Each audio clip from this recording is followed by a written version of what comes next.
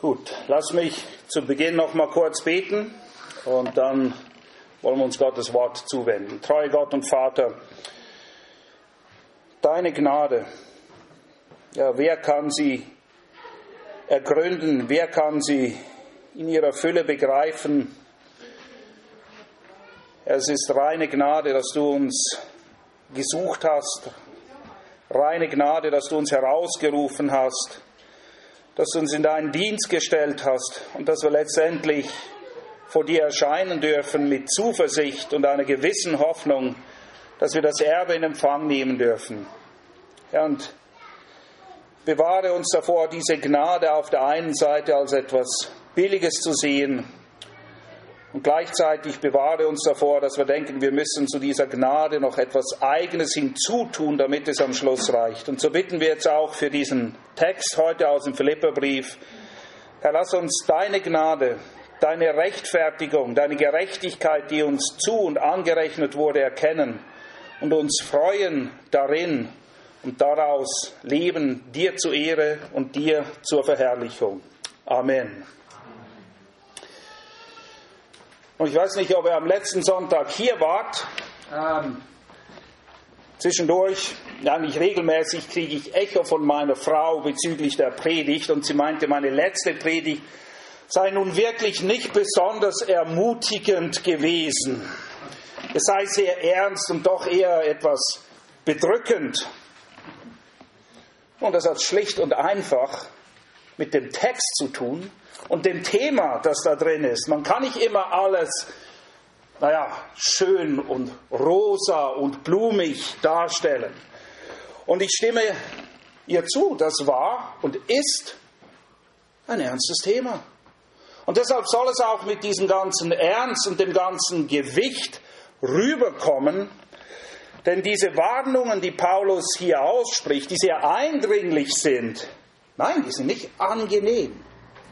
Und es sticht uns ins Herz, wenn wir vielleicht merken, dass der Pharisäer sich regen will. Und was macht er? Er will sich natürlich rechtfertigen und sagen, nein, so ist das nicht. Das ist die Natur des Pharisäertums. Und genauso wie Paulus es hier sagt, müssen auch wir das annehmen, das Wissen um diese Dinge, das sich daran erinnern, gibt uns Sicherheit, Standhaftigkeit in der Wahrheit und in der Wahrheit stehend eben auch einen Schutz vor jeglicher Form von Selbstgerechtigkeit. Und wir dürfen das nicht unterschätzen. Wir werden gegen Ende der Predigt auf ein ermutigenderes Thema kommen, nämlich die Rechtfertigungslehre oder das Gerechtfertigtsein in Christus, was ein Herzstück der Reformation war. Die Rechtfertigungslehre, was damit verbunden ist. Und wir werden das relativ eingehend betrachten, denn es ist so zentral, es ist von so fundamentaler Wichtigkeit, dass wir verstehen, was bei der Rechtfertigung passiert ist, damit wir hoffentlich davor bewahrt werden, zu meinen, wir könnten oder wir müssten irgendetwas zu dem hinzufügen, was allein Christus tun kann. Und weil der Pharisäer in uns ebenso fromm daherkommt, so scheinheilig, wollen wir uns auch heute nochmal die Tücken der Selbstgerechtigkeit vor Augen führen, verschiedene Facetten davon, und diese Warnung, die Paulus hier ausspricht, wirklich ernst nehmen, um dann in einem zweiten Teil uns einem der Herzstücke der Reformation, der Rechtfertigungslehre, zuzuwenden. Nun, worin liegt die Tücke der Selbstgerechtigkeit oder Selbstgenügsamkeit, wie wir letztes Mal gesehen haben, was nur eine noch ein bisschen mehr überzuckerte Form von Selbstgerechtigkeit ist. Und die Tücke liegt darin, dass wir in der Regel folgendermaßen reagieren, wenn dieses Thema auf den Tisch kommt. Mir passiert das doch nicht. Ich?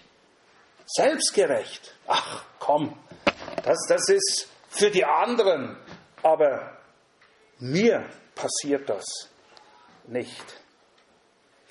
Nun, es gibt einen Grund, warum die Schrift immer wieder warnt. Wer meint zu stehen, der sehe zu, dass er nicht falle.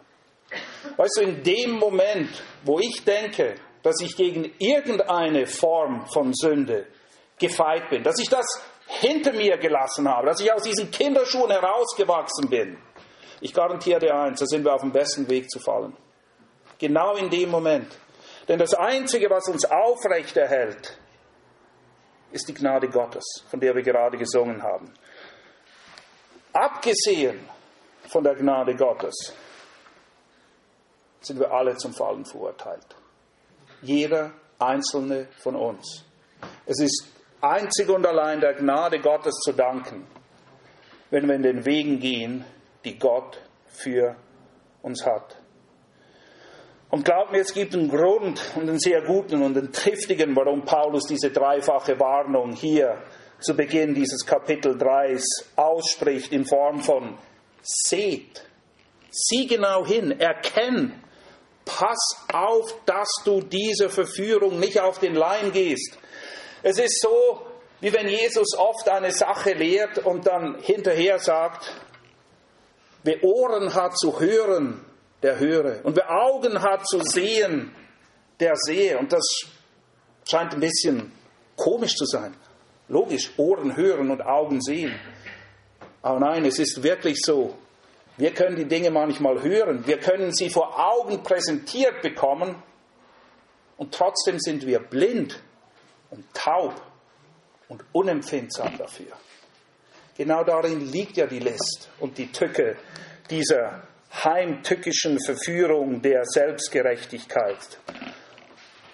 Und wir dürfen bei dieser ganzen Geschichte eins nicht unterschätzen, nämlich die List des alten Adams und des Feindes Gottes, des Verklägers der Heiligen. Der Teufel wird genannt der Verkläger der Heiligen. Was macht er als Verkläger? Er sagt, ach, weißt du was? Du bist nicht gut genug. Das reicht einfach nicht, was du hier bringst, okay? Und er versucht uns zu verklagen, er versucht uns sogar, und das ist wirklich absurd, beim Herrn anzuschwärzen. Und manchmal fallen wir drauf rein. Und wir denken, oh, ich muss jetzt etwas abarbeiten. Ich muss etwas tun, damit Gott mir wieder wohlgesonnen ist. Mein lieber Freund, was ist das einzige Mittel, die einzige Medizin für Sünde? Buße. Buße, die ihre Hoffnung darin schöpft, dass wir einen gnädigen Gott haben, der uns vergibt. Es gibt nichts anderes. Es gibt nichts, aber wirklich gar nichts, was wir dazufügen könnten oder sollten. Es gibt nichts. Also letztendlich spielt es keine Rolle, ob du ein religiös verwirrter, toleranter, man kann einfach nicht so genau wissen, was die Bibel lehrt, Christ bist, oder ob du ein bequemer, fauler, dauernder, nörgelnder und unzufriedener Christ bist, oder ein eifriger Christ ohne Erkenntnis. Ob du liberal oder gesetzlich bist, weißt du, das spielt dem Widersacher Gottes überhaupt keine Rolle. Das interessiert ihn nicht. Das Einzige, was ihn interessiert, ist, dass du kein biblischer Christ bist, dass du nicht aus der Gnade lebst, dass du nicht auf die Gerechtigkeit Gottes zählst. Und wenn er dich schon nicht abhalten konnte, zum Glauben zu kommen, so versucht er dich zumindest als Kind Gottes auf Eis zu legen. Dass du nicht mehr wirken kannst für ihn, weil du dich in diesen eigenen Dingen, diesen Werken von Selbstgerechtigkeit verstrickt hast. Er tut das, indem er versucht, dich davon abzuhalten, deine Freude, deine tiefe, innere Freude in deinem Herzen, die dir niemand rauben kann, die nicht von Umständen abhängig ist. Er versucht dir diese Freude wegzunehmen, indem er dir weismachen will, dass du sie irgendwo anders suchen sollst, dass du irgendjemand anderem folgen sollst und dass du Christus letztendlich nicht vollumfänglich vertraust. Das ist eine alte Masche. Die ist so alt wie die Menschheit. Das hat er schon im Paradies gemacht und es hat sich nichts geändert. Er versucht immer wieder unser Vertrauen in Gott und das, was er sagt, das, was sein Wort lehrt, zu untergraben, zu hinterfragen, dass wir daran zweifeln und meinen, nein, es bräuchte noch irgendetwas mehr.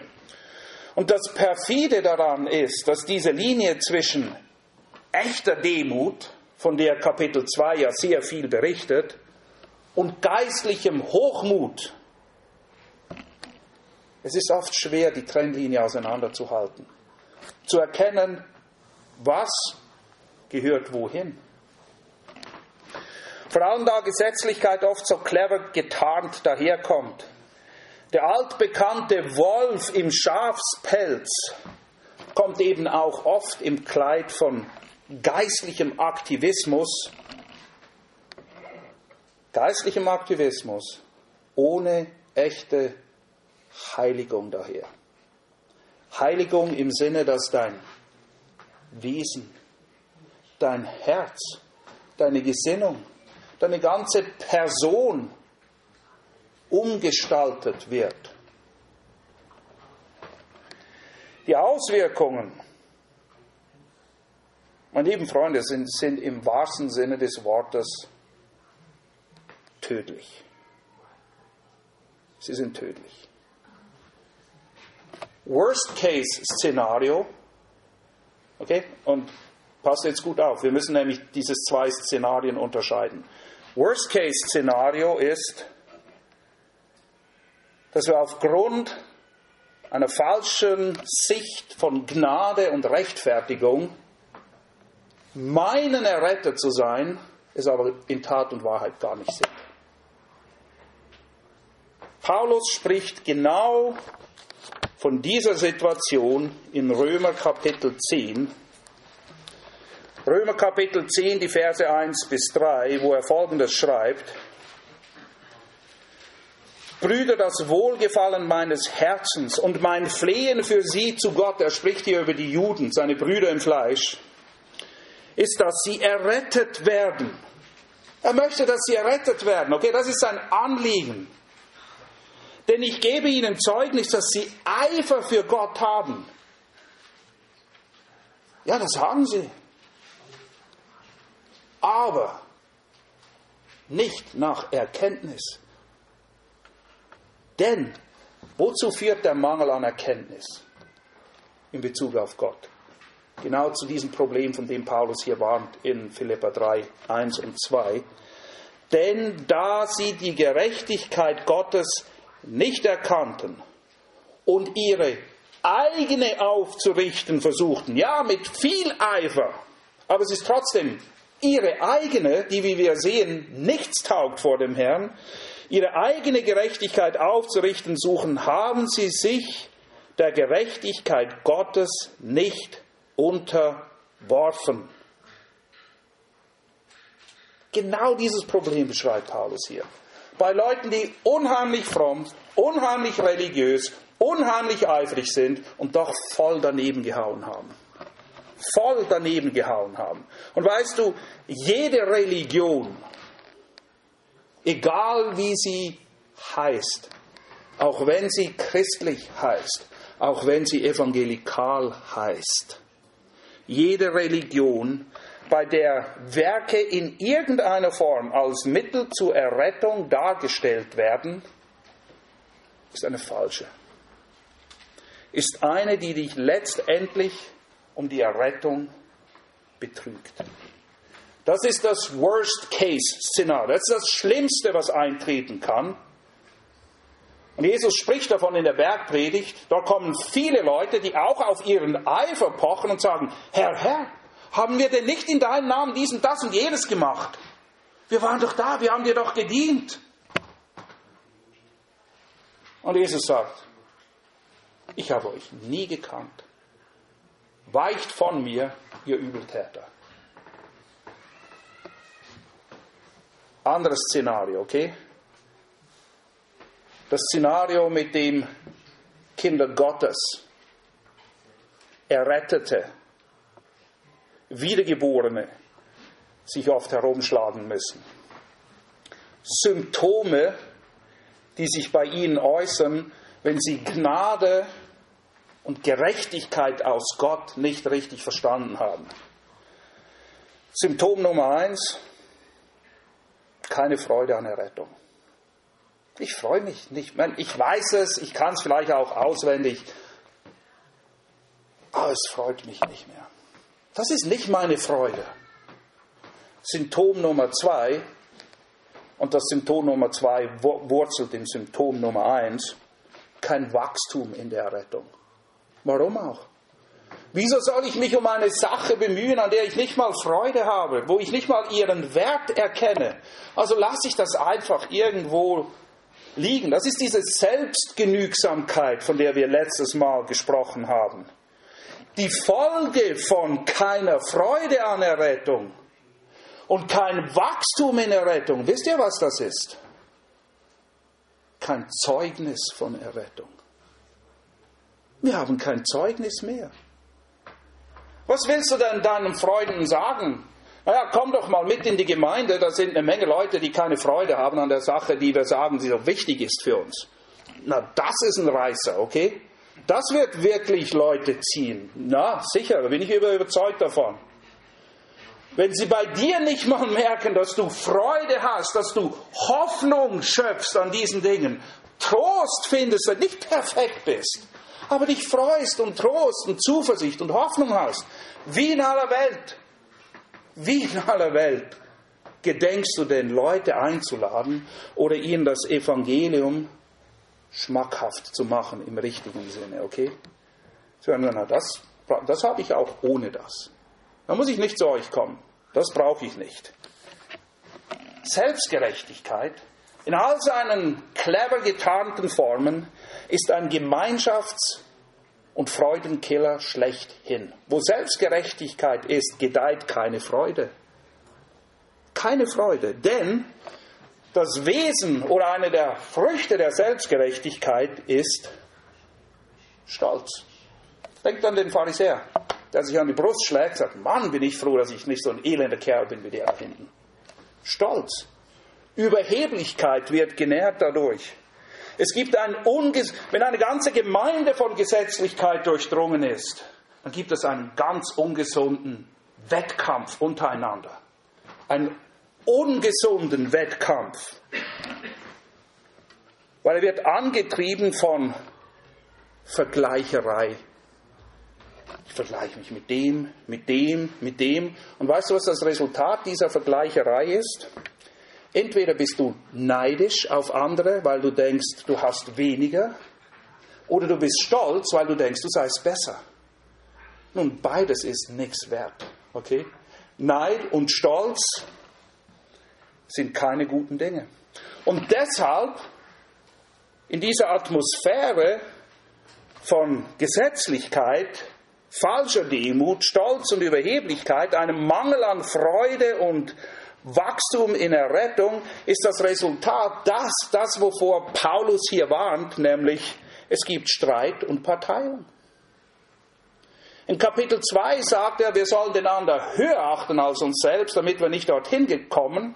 In Kapitel 4 muss er ein paar Leute der Gemeinde mit Namen nennen und sagen, passt auf, schaut, dass die ihr Zeugs wieder auf die Reihe kriegen.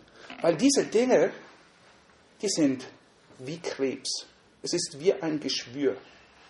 Sie breiten sich aus. Wenn man ihnen nicht Einhalt gebietet und aufzeigt, wie unnütz und zerstörerisch sie in ihrem Kern sind, dann werden diese Dinge eine ganze Gemeinde oder eine Gemeinschaft durchdringen. Und am Schluss haben wir eine perfekte Truppe von Heuchlern und kleinen Pharisäern, die nur tun, was andere von ihnen sehen möchten, damit sie nicht schlecht über sie denken oder man besser über sich selbst denkt. Und ich habe nicht den Eindruck, dass wir da sind, okay? Aber ich weiß eins, wir können alle dort landen. Und deshalb muss man sich hüten. Beziehungsweise wer meint zu stehen, der sehe zu, dass er nicht falle. Das sind Dinge, meine lieben Freunde, wo wir wirklich als Gemeinde schauen müssen, dass wir einander Luft geben zum Leben. Raum geben, auch Fehler zu gehen, auch zu machen, auch mal zu stolpern, in Sünde zu fallen, um den Leuten dann wieder zu helfen, so wie Galater 6, 1-3 das lehrt. Nicht, dass wir uns über sie lustig machen, sondern sie in einem Geist der Sanftmut versuchen, wieder zurechtzubringen. Lass uns die Stelle kurz aufschlagen. Denn es ist so bezeichnend, so wichtig für das Miteinander innerhalb der Gemeinde. Galater 6, Brüder, wenn auch ein Mensch von einem Fehltritt übereilt würde, so schaut, dass jeder es mitkriegt und empört euch. Was? Du machst das? Das hätte ich nie gedacht von dir. Mann, ihr wisst es, ich weiß es, wenn die Leute in unsere Herzen sehen können, was für komische Dinge wir manchmal denken, das wäre peinlich. Das wäre elend. Die Dinge, die rauskommen, naja, das ist auch nicht immer toll, aber es passiert. Und das ist nicht das Unglück, versteht ihr? Wir sündigen alle. Die Frage ist, was machen wir dann? Wie gehen wir damit um? Erheben wir uns über die anderen oder haben wir diese Einstellung, die in Galater 6 hier so herrlich beschrieben wird? Brüder, wenn auch ein Mensch von einem Fehltritt übereilt würde, so bringt ihr, die Geistlichen, einen solchen wieder zurecht im Geist der Sanftmut. Wobei du auf dich selbst siehst, dass nicht auch du versucht werdest. Merkt ihr? Denk nicht, ach was, der hat das gemacht. Das kann dir auch passieren. Wie ich es eingangs gesagt habe, getrennt von der Gnade Gottes sind wir alle zum Fallen verurteilt. Jeder von uns. Und auch hier, nicht nur im Korintherbrief, auch hier im Galater, wo es ja sehr viel um Gerechtigkeit und Selbstgerechtigkeit geht, warnt er, pass auf, dass du nicht auch versucht wirst. Einer trage des anderen Lasten und so erfüllt das Gesetz des Christus. Nicht das Gesetz Mose, nicht die Gesetzlichkeit. Das Gesetz des Christus, das Prinzip, die Gesetzmäßigkeit des Christus, der gekommen ist und vergibt, wenn wir unsere Schuld bekennen. Und mehr gibt es nicht. Es gibt nichts, was wir dem hinzufügen könnten.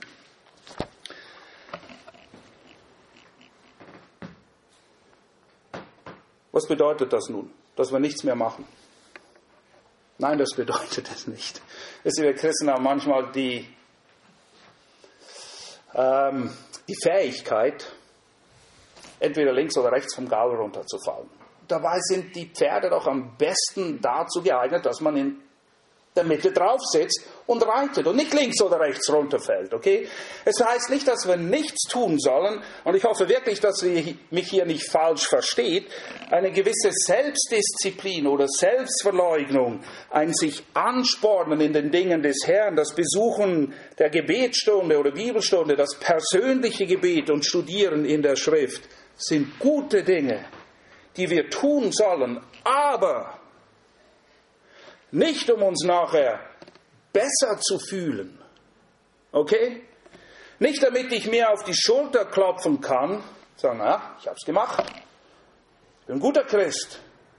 Nein, sondern um schlicht und einfach durch diese Dinge, die Bibel uns ans Herz legt, weil wir dadurch Christus erkennen, sie zu tun, damit wir ihn erkennen.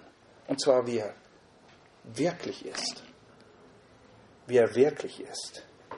Es geht nie darum, einfach einen Haken hinter die "Ich bin ein guter Christ"-Liste zu setzen, weil ich dies oder jenes tue oder vielleicht dies oder jenes lasse.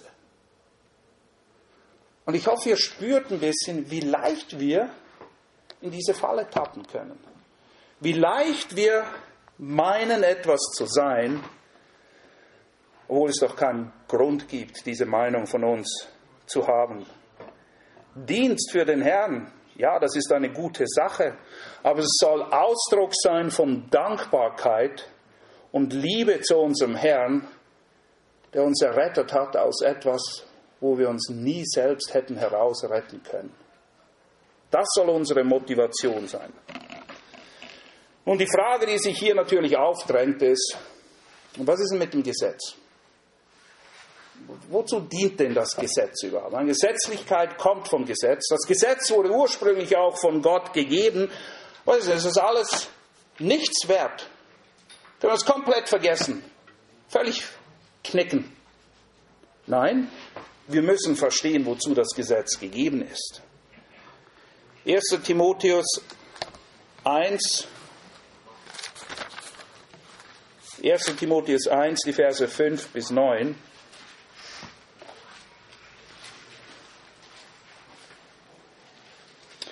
Das Endziel des Gebotes oder des Reden, der Gesetze, Gebote, Verordnungen, man kann ein Gesetz sagen, das, was Gott will, das Endziel dessen, was Gott will, ist Liebe aus reinem Herzen, gutem Gewissen, ungeheucheltem Glauben, wovon einige abgeirrt sind und sich leerem Geschwätz zugewandt haben.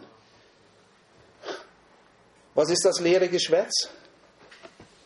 Die Gesetzeslehrer sein wollen, die wieder sagen, das musst du tun, so musst du es machen, dies, das. Die haben eine Regel für alles.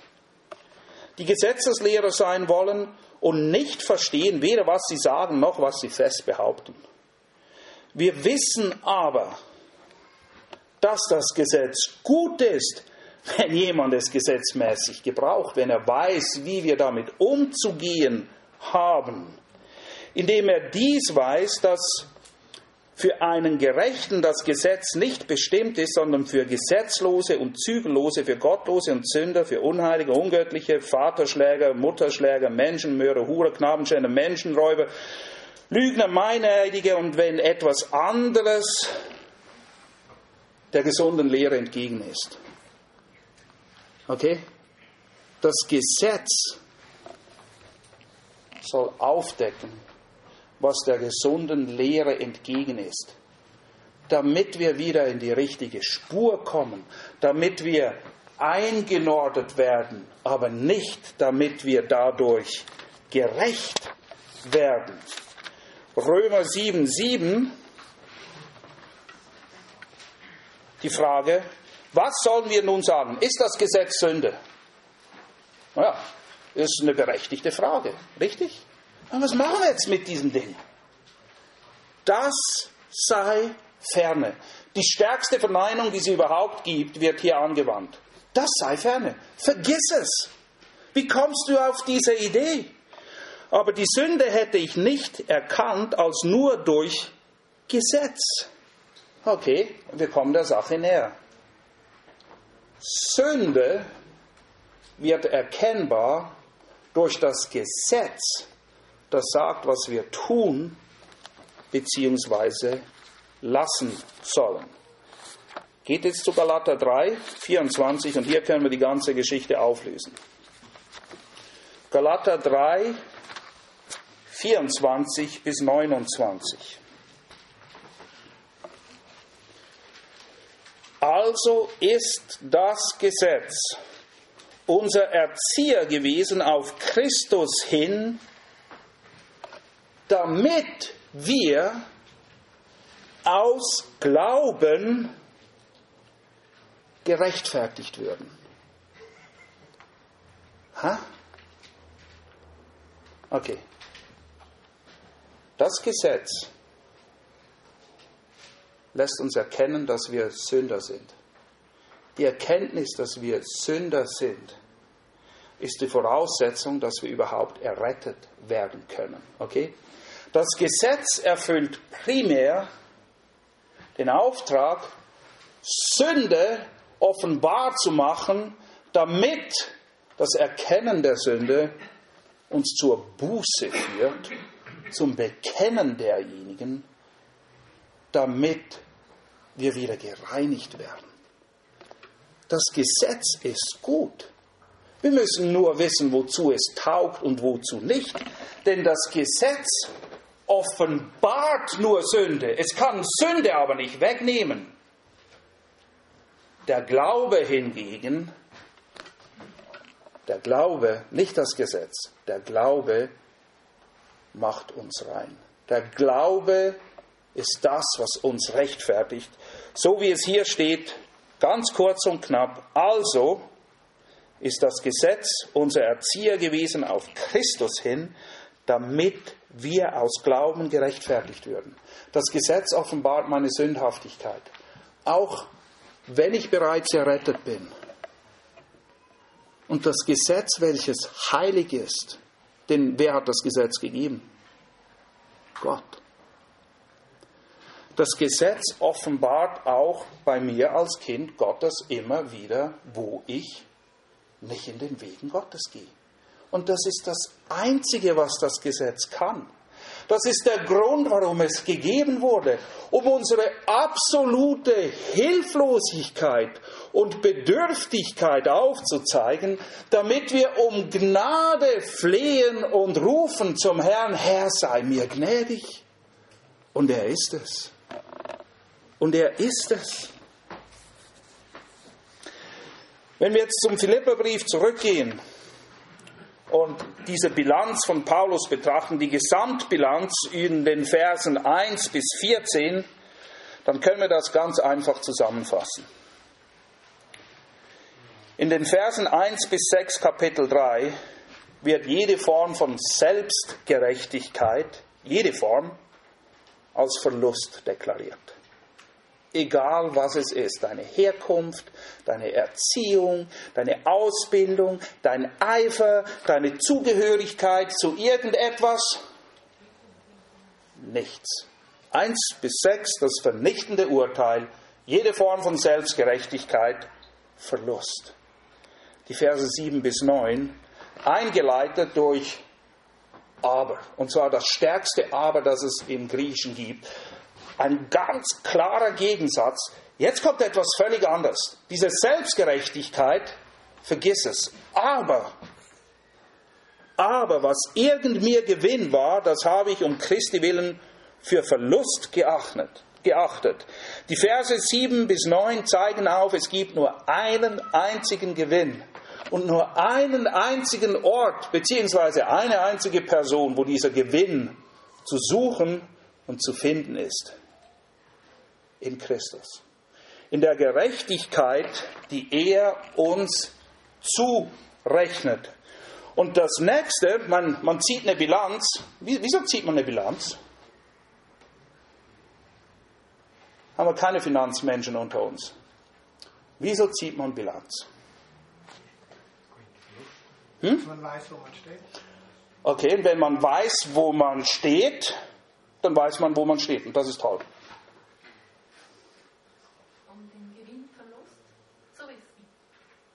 Okay, und jetzt weiß ich ihn. Ah, bingo! Ich ziehe Bilanz, damit ich sehe, okay, können wir so weitermachen? Muss ich was ändern? Wie können wir Gewinn optimieren? Deshalb ziehen wir eine Bilanz, okay? Und Paulus macht das selber. Er sagt, okay, das ist Verlust, hier ist Gewinn. Und jetzt, wo er festgestellt hat, wo Gewinn ist, will er Gewinnoptimierung. Jetzt kommt die Wirksamkeit dieser Gerechtigkeit. Okay? Das erklärt er dann in den Versen 10 und folgende, um ihn zu erkennen und die Kraft seiner Auferstehung und die Gemeinschaft seiner Leiden, darauf werden wir noch eingehen, was die Folge dessen ist, dieser Gerechtigkeit, die uns angerechnet wird. Denn sie wird uns nicht nur gegeben, damit wir wissen, wo wir stehen, sondern sie wird uns gegeben, damit wir ein Ziel vor Augen haben und einen Ansporn haben, Appetit haben, voranzugehen. Zu wissen, was denn jetzt wirklich zählt, um nicht wie bis anhin, wie bei Paulus, unser Leben in den Sand zu setzen, sondern in die richtige Richtung zu ziehen. 3 Dinge, aber das kommt nicht heute, das kommt in einer folgenden Predigt. Die wirksame Gerechtigkeit, diese Gerechtigkeit, die Gott uns gibt, ist nicht statisch, sondern sie wirkt in uns. Nämlich wer die Errettung, die Rechtfertigung aus Glauben erfahren hat, der will in dieser Errettung wachsen. Und in seiner ersten Predigt, die Jesus hält, spricht eine Glückseligkeit aus über was gut zu diesem Thema passt. Glückselig, die da hungern und dürsten nach Gerechtigkeit. Denn sie werden gesättigt werden. Das ist das, was Paulus beschreibt in den Versen 10 und folgende. Okay, jetzt bin ich gerecht. Aber jetzt habe ich erst richtig Appetit bekommen. Jetzt will ich wachsen. Jetzt will ich mehr verstehen, vor allem mehr leben in und aus dieser Gerechtigkeit, damit Frucht der Gerechtigkeit, auch ein Thema, das die Bibel oft nennt, Frucht der Gerechtigkeit, allen voran Heiligung, sich einstellt. Ganz entscheidend, dass wir diese Dinge erkennen, denn wenn wir meinen, auf Fleisch vertrauen zu können, auf irgendeine Eigenleistung, dann befinden wir uns, wie alle Heiligen, die es je gab, auf einer ganz gefährlichen Straße. Der Prophet Jeremia sagt schon Folgendes in Jeremia 17,5. So spricht der Herr. Verflucht ist der Mann, der auf Menschen vertraut und Fleisch zu seinem Arm macht und dessen Herz vom Herrn weicht. Das ist ein starkes Stück. Verflucht ist der Mann, der auf Menschen vertraut und Fleisch, meine eigene Kraft, mein eigenes Wissen, mein eigenes Können zu seinem Arm macht und dessen Herz von mir weicht. Das stimmt überein mit dem, was Paulus im Galaterbrief schreibt, eine Gemeinde, die primär mit Gesetzlichkeit und Selbstgerechtigkeit zu kämpfen hatte. Er sagt den Galatern, wenn jemand kommt und euch ein anderes Evangelium bringt als das, was ich euch gebracht habe, der sei verflucht. Meine lieben Freunde, es geht hier um eine sehr ernste Sache. Nicht nur für euch selbst, auch für die Art und Weise, wie ihr das Evangelium verkündigt. Wer ein anderes Evangelium bringt, ein anderes Evangelium, Christus plus irgendetwas. Du musst noch mehr haben als das, was Christus gemacht hat. Als er am Kreuz ausrief, es ist vollbracht, reicht nicht. Er hat noch nicht alles vollbracht. Du musst auch noch etwas hinzufügen. Das ist ein anderes Evangelium. Und wenn ihr die Briefe aufmerksam lest, merkt ihr, das ist ein Problem, das nicht selten vorkommt. Ein ganzer Brief, der Galaterbrief, dreht sich primär um dieses eine Thema. Und Paulus hat ernste Worte, wenn er sagt, wer ein anderes Evangelium bringt, Christus plus Gesetzlichkeit, plus Werke, die ich getan habe, der sei verflucht. Jedes Evangelium letztendlich, dessen Grundlage nicht einzig und allein Gnade und Glaube ist, sondern Gesetz und Gesetzlichkeit mit einschließt, bringt nichts als Verlust und Frust. Du musst gefrustet werden irgendwann, wenn du in dieser gesetzlichen Schiene fährst, weil, wenn irgend noch ein bisschen Empfinden in deinem Herzen übrig ist, musst du feststellen, dass du Gott nie genügen kannst. Jede Form von Gesetzlichkeit bringt nur Verlust und Frust. Und genau das merkte Paulus auch. Und das musste er eingestehen. Und glaub mir, das war nicht einfach für ihn. Er war der Musterknabe. Und plötzlich muss er feststellen, dass sein vermeintlich bestes Pferd im Stall nur noch zur Schlachtung taugt. Den Gaul kannst du vergessen. Seine Selbstgerechtigkeit dient ihm zu nichts. Seine besten Aktien sind so tief in den Keller gefallen, dass sie kaum noch dazu taugen, ein Feuer anzumachen. Alles hat sich in Rauch aufgelöst. Doch das Gewaltige an dieser vermeintlichen Verlustrechnung ist, im Erkennen, dass das alles nichts ist, hat er nicht nur seinen größten, sondern seinen einzigen wahren Gewinn gelandet. Seinen einzig wahren Gewinn. Denn er hat seine Selbstgerechtigkeit gegen Christi Gerechtigkeit eingetauscht. Christi Gerechtigkeit ist ihm angerechnet worden und jetzt sind wir bei der Lehre der Rechtfertigung angelangt. Und das ist so wichtig. Das ist eine Lehre, die vor allem in der heutigen Zeit sehr, sehr stark unter Beschuss gekommen ist. Und zwar von Theologen, die in evangelikalen Kreisen mit großem Applaus und Huldigung aufgenommen wurden. Es ist ein Stich direkt ins Herz des Evangeliums. Ich kann den Namen nennen, ihr müsst ihn wissen, wenn er auftaucht, denn er ist leider sehr verbreitet. N.T. Wright. Okay? N.T. Wright hat verschiedene Plattformen, auch in der Schweiz, erhalten. Und ihr würdet gar nicht glauben, welche Schulen ihm hofiert haben, welche Bünde ihm hofiert haben. Der Mann kann hervorragend reden. Hervorragend. Sehr gewinnende Art, sehr väterlich. Aber er zerstört das Evangelium im Kern, weil er genau diese Frage der Rechtfertigung völlig auf den Kopf stellt. Und deshalb der beste Schutz gegen ein falsches Verständnis von Rechtfertigung ist was? Ein richtiges. Okay? Ihr müsst euch nicht so sehr mit den falschen Zeugs auseinandersetzen. Erstens ist es sehr komplex. Die Leute reden so um 7 Ecken herum, dass man es 10-mal lesen muss, bevor man versteht, was sie eigentlich sagen. Und eine Menge verstehen es nicht. Die tun aber so, als würden sie es verstehen, sonst denkt man, sie seien doof und das will keiner, okay. Und so sagen sie Ja zu irgendetwas, was sie selbst überhaupt nicht begriffen haben, nur weil alle anderen Ja sagen. Aber wir sollen keine Ja-Sager sein. Wir singen ja auch ab und zu dieses Kinderlied, sei ein lebendiger Fisch. Wodurch zeichnen sich lebendige Fische aus? Sie schwimmen gegen den Strom, okay? Ein bisschen anstrengender, aber ist gut, hält fit, ist gut, okay? Was hat es nun mit der Rechtfertigung auf sich?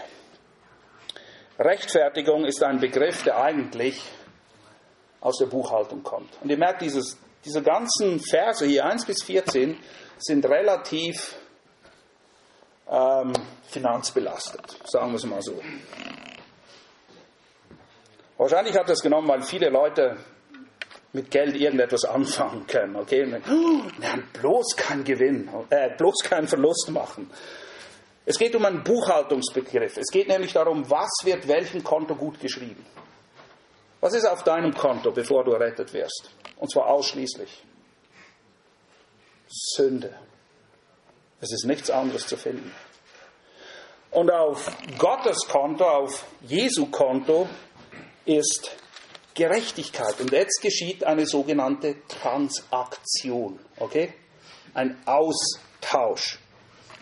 So wird es formuliert. Wenn ihr etwas über Rechtfertigung wissen wollt, welches Buch schlagt ihr auf? Nicht die New York Times, wo die Börsendaten sind. Was schlagt ihr auf? Wohin geht ihr? Römerbrief. Richtig. Schlagt Römerbrief auf. Und zwar Römer 4, 22 bis 25. Römer 4, 22 bis 25, wo es heißt,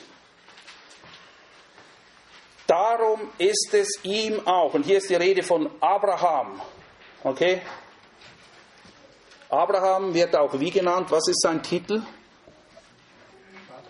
Vater des Glaubens. Sein Glaube, könnt ihr in Hebräer 11 lesen vor allem, wurde ihm zur Gerechtigkeit was? Gerechnet. Gut geschrieben. Da ist die Transaktion, wie auf einem Konto, okay? Weg mit dem und das und den Rest sieht man nicht mehr. Römer 4, wie gesagt, darum ist es ihm auch zur Gerechtigkeit gerechnet worden. Es ist aber nicht allein seinetwegen geschrieben, dass es ihm zugerechnet worden ist, sondern auch, Halleluja, unsertwegen, denen es zugerechnet werden soll, die wir uns richtig Mühe geben, alles richtig zu machen, damit wir dadurch in den Himmel kommen. Nein. Die wir was?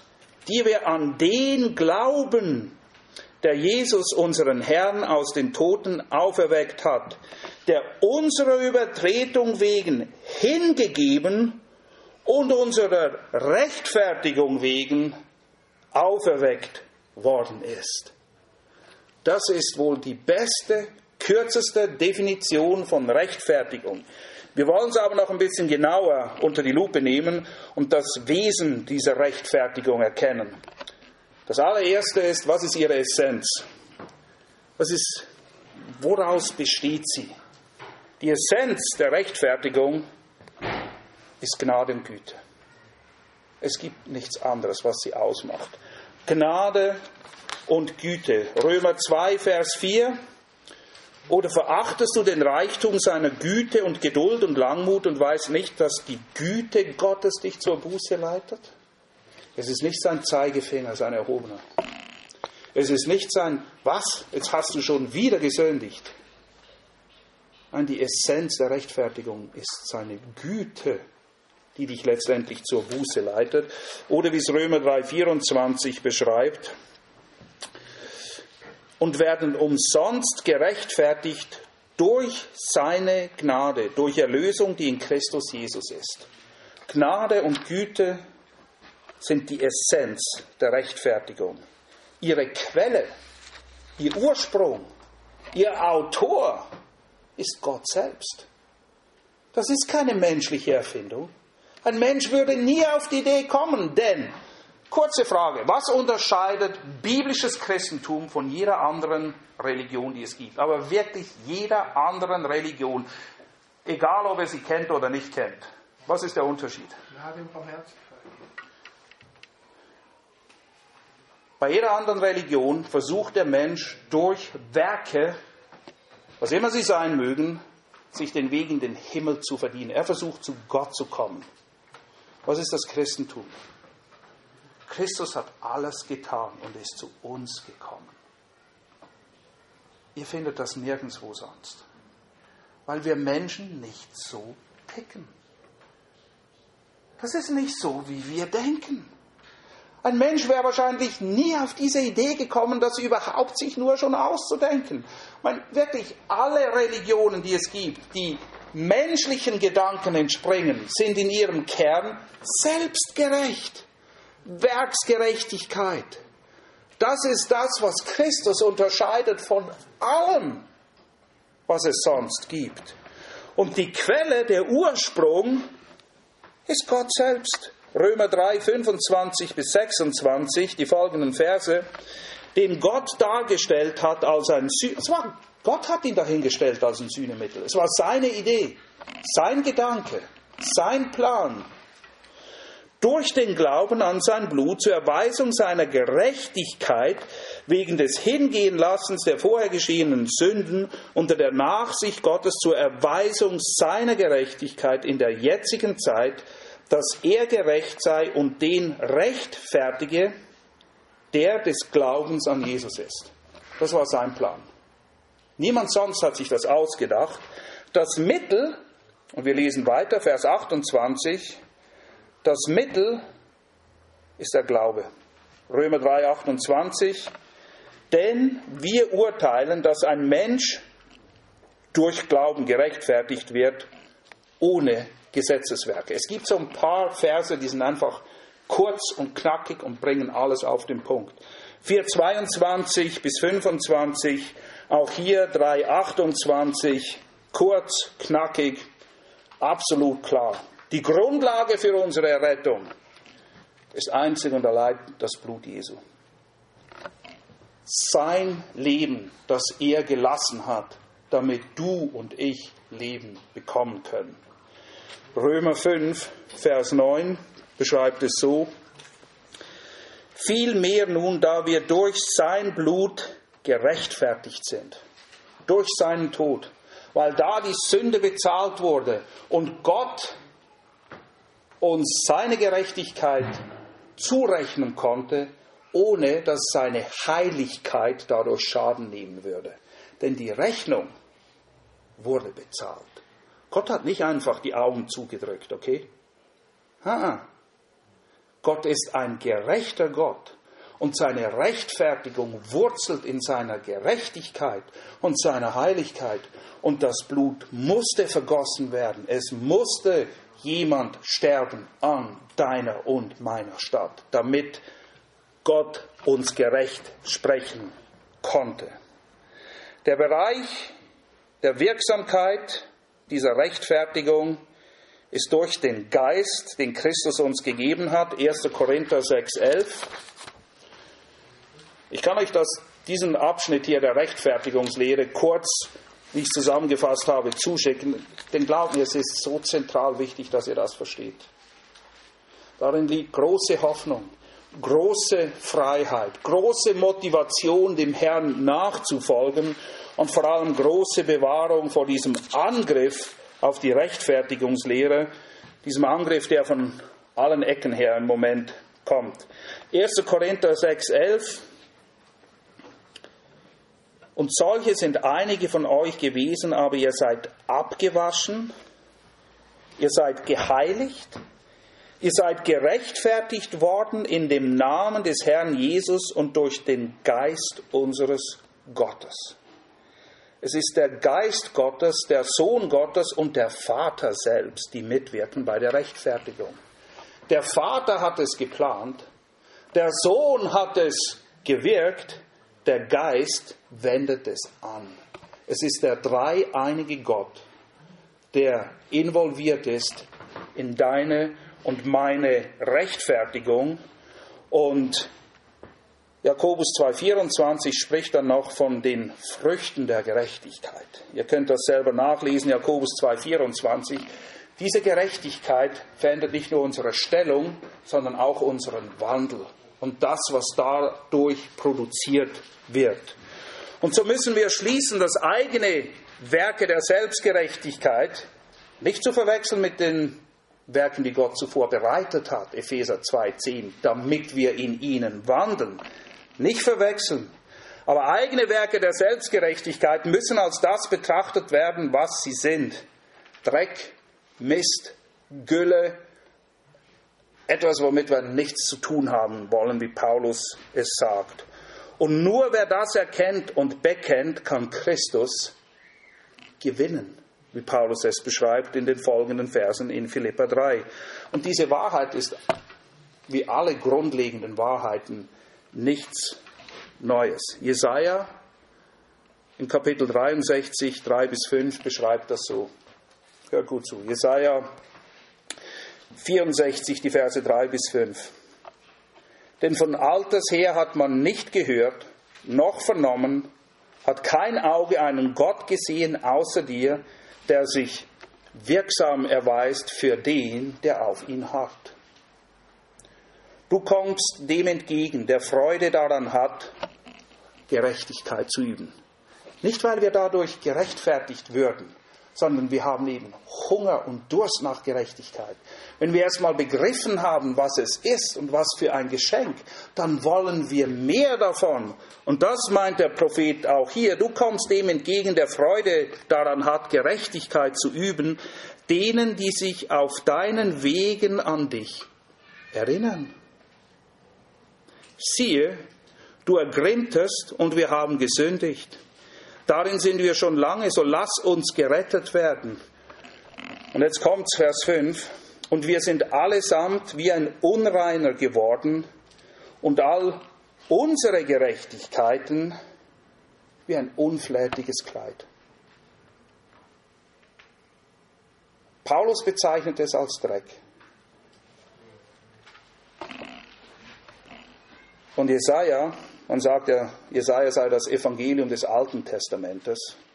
Jesaja beschreibt unsere Gerechtigkeiten als ein unflätiges Kleid. Etwas, du willst nicht darin gesehen werden von irgendjemandem, okay? Das Ding ist so elend. Es offenbart deine Blöße so dermaßen. Das ist das Bild hier. Ein unflätiges Kleid. Und wir verwelkten allesamt wie ein Blatt. Und unsere Ungerechtigkeiten rafften uns dahin wie der Wind. Frage.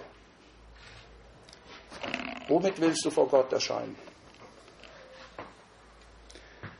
Mit deinen stinkenden Güllewerken und diesem unflätigen Kleid? Wir sind Toren. Möge Gott uns wirklich Gnade schenken, jegliche Form von Selbstgerechtigkeit und Selbstgenügsamkeit als solche zu enttarnen, offen zu legen, weil es ihn verunehrt und Gemeinschaft verunmöglicht und das Zeugnis der Wahrheit des Evangeliums unglaubwürdig macht in dieser Welt.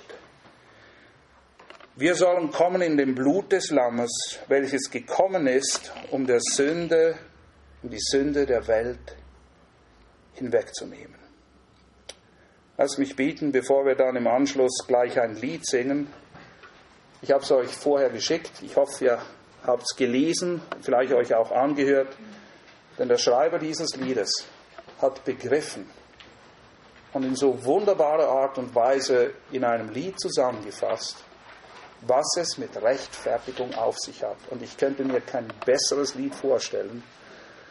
Aber bevor wir es gemeinsam singen, lasst mich beten. Treuer Gott und Vater,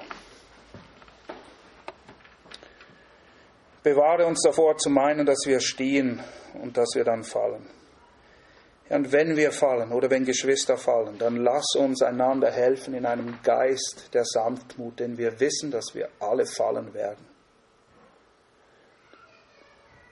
Lass uns deine Gesinnung haben. Lass uns füreinander da sein. Lass uns einander deine Gnade groß machen. Und weil wir deine Gnade erkennen, in ihrer Größe, in ihrer Majestät, Hunger haben, dürsten nach Gerechtigkeit, damit wir wachsen in ihr.